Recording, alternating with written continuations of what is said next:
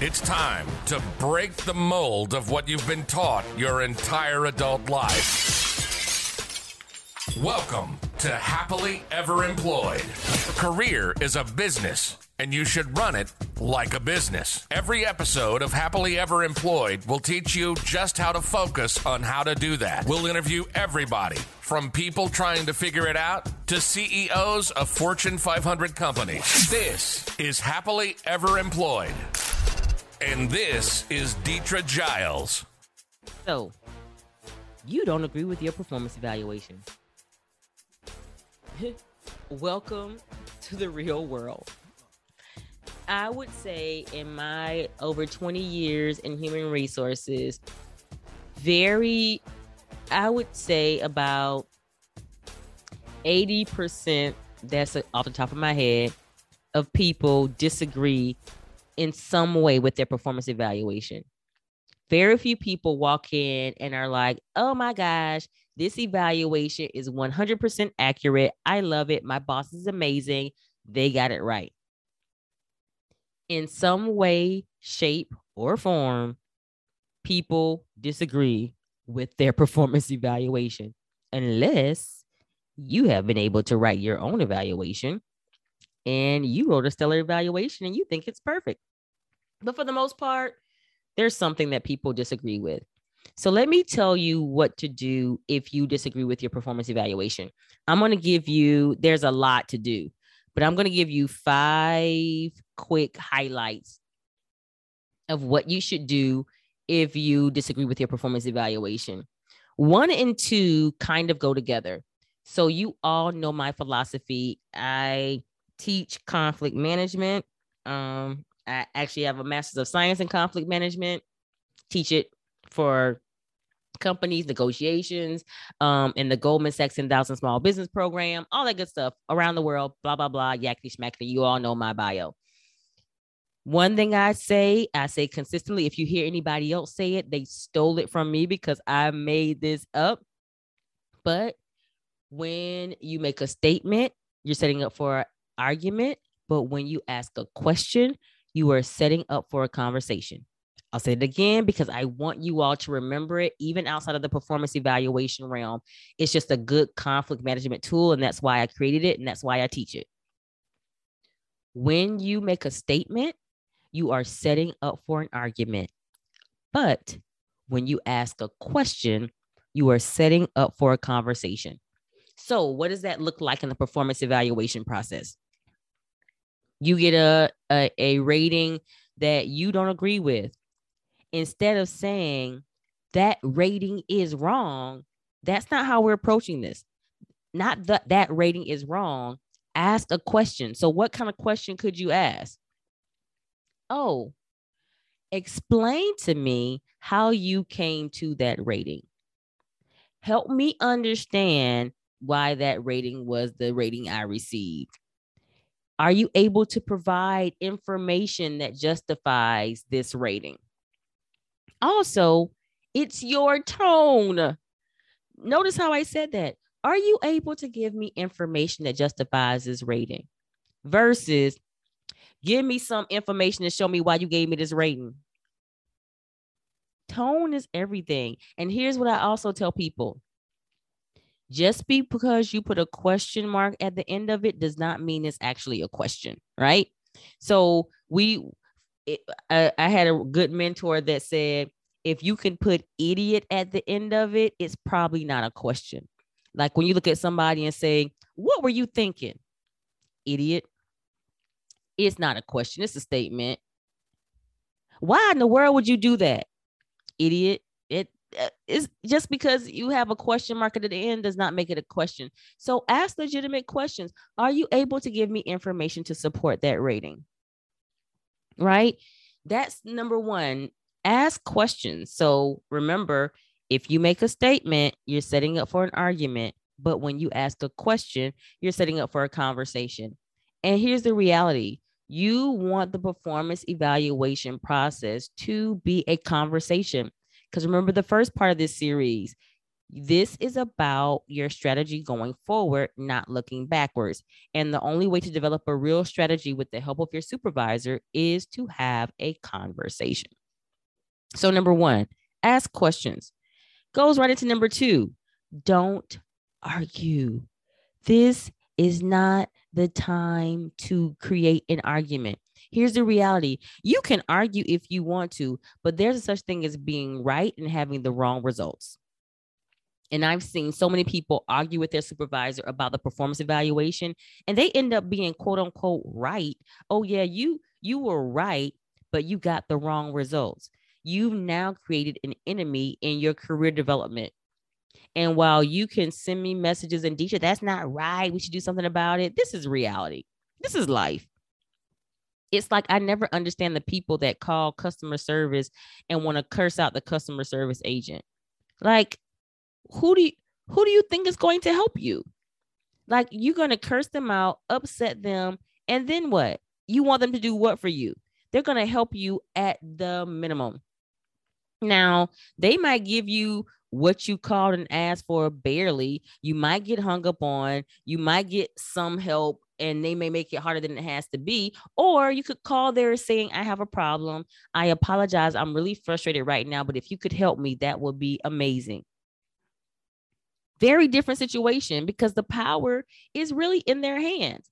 This is human nature. So we can act like human nature doesn't exist just because you're an employee and they're an employer, but human nature is human nature. So if you create an argument, the more you argue, the longer you argue, the more you're digging yourself into the position of having an enemy. And do you want to be right on this performance evaluation, but have created an enemy in your career development? I don't think you want that, right? So don't argue. We can have a conversation, but we are not arguing. Number three, this is where your yay me file that we talked about last time comes in. Be able to support your position. I've seen so many people come into my office when I was head of HR and they wanted to rebut their performance evaluation. They didn't like what their supervisor said. And I would say, cool, they've given me information to support their rating. What information do you have to support that their rating is off? They had none. As a matter of fact, that's how it ended up in my office. It ended up with me because their supervisor said, sure, if you have information to the contrary of what I've given you, I'm happy to review it. I'm happy to consider all the data available. And if you have data that speaks differently than the information I have already provided, then give it to me. And guess what? They had none. That's why that yay me file is so important, because I've seen people who came to some of my training sessions and around career development, around getting from the cubicle to the corner office. And in those sessions, I talk about how to develop and maintain your yay me file. They had that yay me file. And when their supervisor said, hey, if you have information that contradicts what I have, I'm happy to consider it.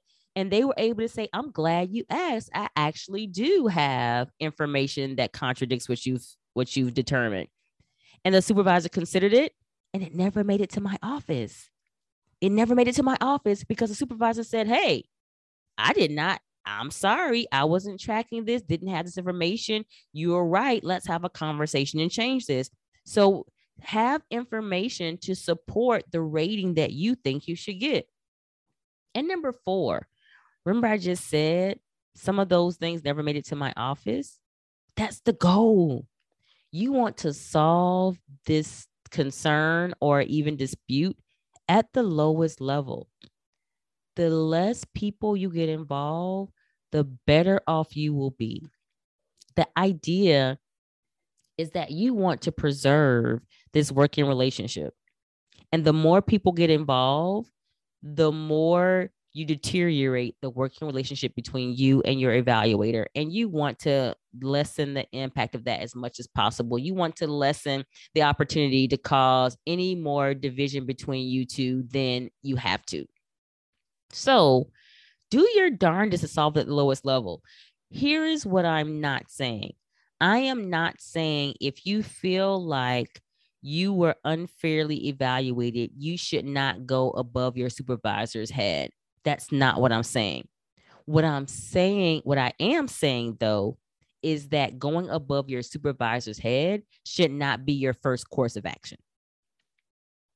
And I've seen several people, they get an evaluation they don't like. The first thing they do is run to HR or run to their supervisor, or run to some senior vice president, or. What I'm saying is, barring you not having some already problematic relationship with your supervisor and having to have gone around them before, if all things are considered and created equal, solve this at the lowest level possible, i.e., start with your supervisor. Again, this is not talking about those people that already have a tumultuous relationship with a supervisor and things are already out of order, and this is not your first rodeo with this person. I'm not talking about that. I'm talking about the normal process where supervisor employee, start there. Start there. And number 5, this is probably, and while there's a lot more, we can't, I try to keep these under 15 minutes. There's a lot more, but let's start with this one. Know when to stop. I've seen people spend by the time they finish fighting about their performance evaluation, it's the next performance evaluation season. They've gotten nowhere. We're now in the second evaluation, and this evaluation isn't better than the last one because they didn't know when to stop. Now, knowing when to stop may actually be in court. That if that's when it's the appropriate time for you to stop, I can't tell you when is the right time to stop because every situation is different. If there is something illegal involved, then stopping, the right time to stop may be in the courtroom. The right time to stop may be at mediation. But what I'm saying is know when the right time to stop is. Sometimes, and most often, the right time to stop is after you and your supervisor can't agree. And you have to determine what your next course of action is. Because some of you have evaluations that you don't agree with, and you're fighting about your evaluation when your efforts are better served looking for another job. You're fighting about your evaluation when you're better served asking the question, what do I need to do to get from where I am to where I want to be? You're fighting about your evaluation when your time is better spent doing something else that can get you the promotion you want and the pay that you deserve. So what I'm saying is know when you're wasting time and energy on a battle that has no significance. Example, I was working with one employee, a client, and they were so upset about the performance evaluation. So upset about the performance evaluation. It wasn't even a bad evaluation, but they did not get exceeds on everything like they felt like they should. And they were fighting and wanted to fight with their supervisor about this performance evaluation. And here's the gotcha. That evaluation had nothing. They did not use that evaluation in promotion or raise determination. It did not factor at all into this person getting the promotion they wanted and the raise they wanted and the bonus they wanted. They still got an amazing bonus, and the bonus wasn't even based on their evaluation. And so I had to stop them and say, what the heck are you fighting about? What impact does this arbitrary rating have on anything that you care about? It doesn't impact your bonus. It doesn't impact your raise. It doesn't impact your promotion. Why do you care?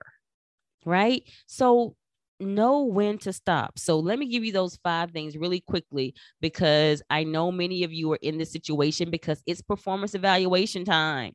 And that time is rolling. So it could be any time of year. There's no particular time. Every organization does it differently at different times. But I want to give you those 5 really quickly. 1, make sure that you are asking questions, not making statements. 2, don't argue. 3, support your stance. Whatever you believe you should have gotten, make sure you have the documentation to support what you believe you should have gotten. 4, try to solve your dispute with your evaluation at the lowest level. And number 5, know when to stop. Don't waste time and energy when your energy and time is better suited to pursue something else other than rebutting your performance evaluation. So good luck out there.